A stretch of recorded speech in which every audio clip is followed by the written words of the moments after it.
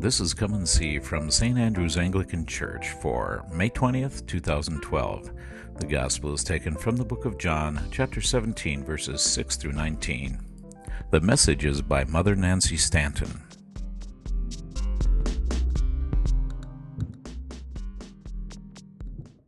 Okay, this is a test. If I ask just any one of you, can you explain to me what the Gospel's talking about? All right, he did it this morning early, and it was very early for him.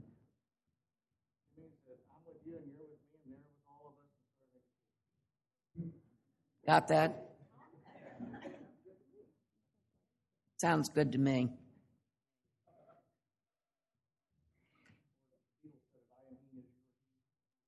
There you go.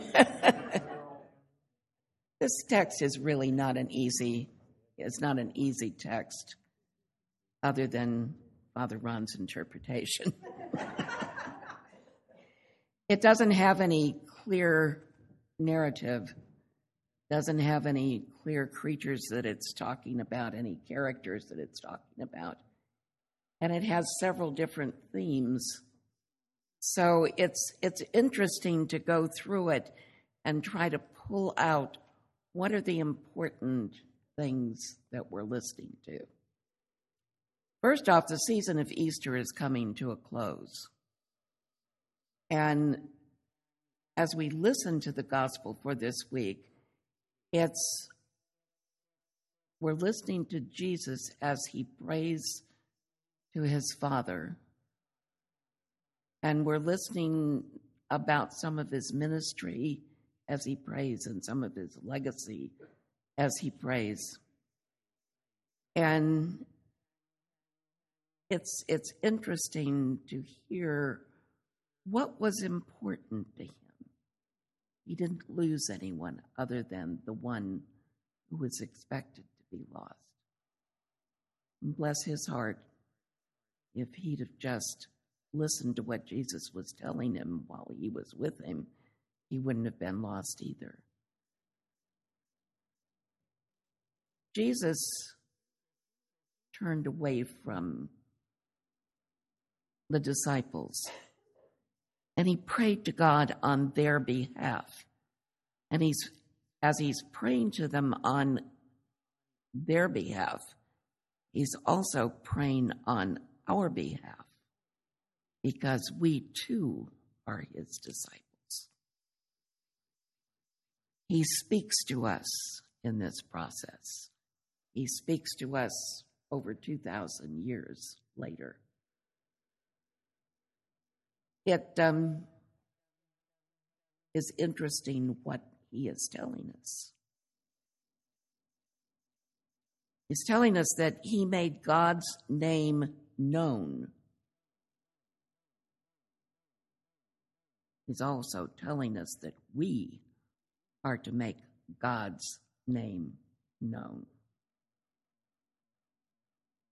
One of the things that I was hoping yesterday in all of the success of the rummage sale, and it was fun to be here and fun to see all of the people coming and the rummage just going out so fast. It was unbelievable. Treasures. It was treasures. And I took home some of those treasures. I swore I wasn't going to this year, but I did it again. But it was interesting because one of the things I had prayed for early that morning, very early that morning, was that someone heard the love of the Christians through the treasure sale. And I heard one of our parishioners invite someone to come to church this morning. And I hope they come. They were from out of town. And invite them to come and join us. And that made me really excited as I heard that, because that's what we're here for, is to invite them to come and be with us. And this text is a really poignant moment between God and Jesus. As we listen to it, it's almost so intimate that you want to not listen. It's a very intimate moment between Jesus and God. But it's also an intimate moment between God and us. It also tells us how important prayer is to Jesus. And I think it's kind of fun to look back on our lives as we're younger, and we have a hard time praying. Not that prayer is difficult for us, but that we're busy. If we're really young, we're in school, and we're playing, and we're doing all those wonderful things that God expects us to do. And as we get older, we're having children, and we're busy with our children, we're busy with our homes, with our families, with all that we're doing, picking the kids up from school, taking them to practice, doing all of those things. And sometimes we just forget to pray. And as we get older, we realize that we can pray through all of those things that we're doing. It doesn't make any difference how busy we are and what we're doing and what's on our minds, but we can pray as we take somebody somewhere. We can pray as we're making breakfast in the morning. We can pray throughout the entire day. And we don't have to do formal prayer. Jesus isn't doing formal prayer here. He's talking to his Father. And we're talking to our Father. And we can do this very informally. We can do it in much love. We can do it in anger. We can do it in fear. We can do it in haste. Have you ever had that wonderful prayer, help? One of my favorites. I'm in the middle of something and I don't know how to get out of it, and my favorite prayer is help. I had an incident like that this morning. I didn't think I was going to make it here. I have a very, what would I call her? Spoiled, rotten dog. She does not know that she's a dog. She has no idea of that. And this morning she decided that she was going outside and play, and she wasn't coming back in the house.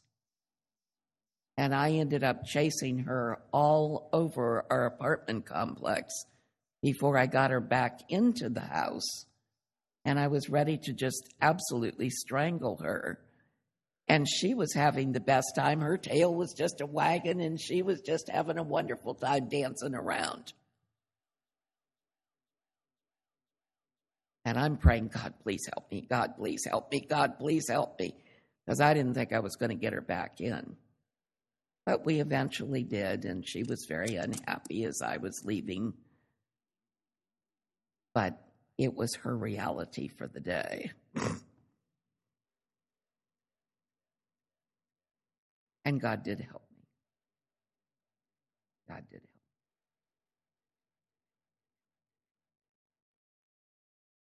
As we look at this, we can explore the implications of Jesus' relationship with God and what that relationship means for us, Jesus' disciples, today. And as we listen to our own prayers, we also can explore the implication of our relationship with God and what that relationship means for us today. So, as we pray and as we listen to Jesus pray, we can address the affirmation that Jesus is praying as demonstrated in his petition to God. And what's he asking for? He's asking for God to protect them.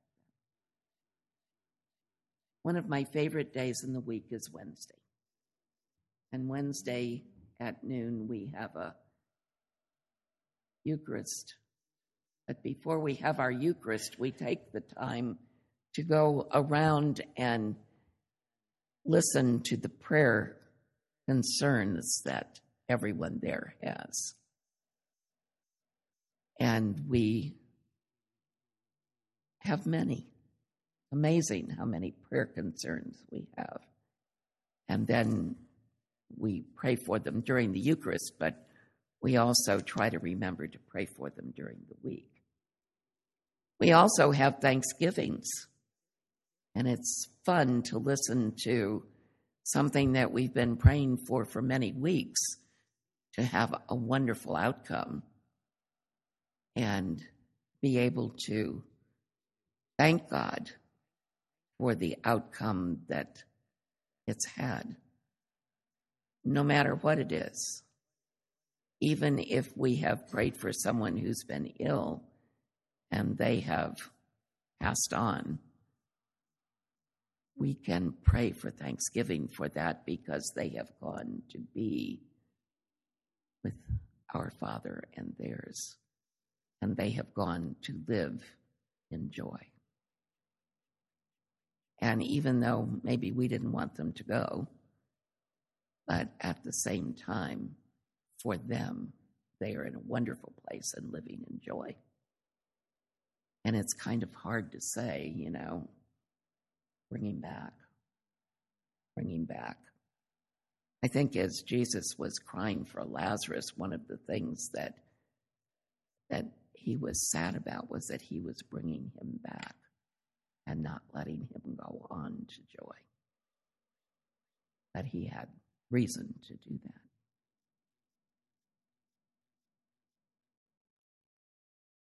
This prayer that Jesus prays is sometimes called the high priestly prayer. It's one of many prayers that Jesus prays during the Gospels, which shows us how important prayer is to Jesus. Each prayer that we see him pray bears testimony to the belief that Jesus has in the power of prayer and the need for prayer as a way of maintaining our relationship with God and a means of finding peace and strength in our Christian journey. The more we pray, the more we feel closer to God. The more we pray, the more our Christian journey takes on depth and meaning. The more we pray, the more we are at peace with God. And what a blessing all of that is. One realization is that Jesus' disciples, both those who walked on earth with him in those days and those who walk spiritually today, belong by Jesus by virtue of their relationship also to God. That sense of belonging, of having a specific identity, pervades the Christian experience. And that sense, I think, is most clearly shown during baptism as the person being baptized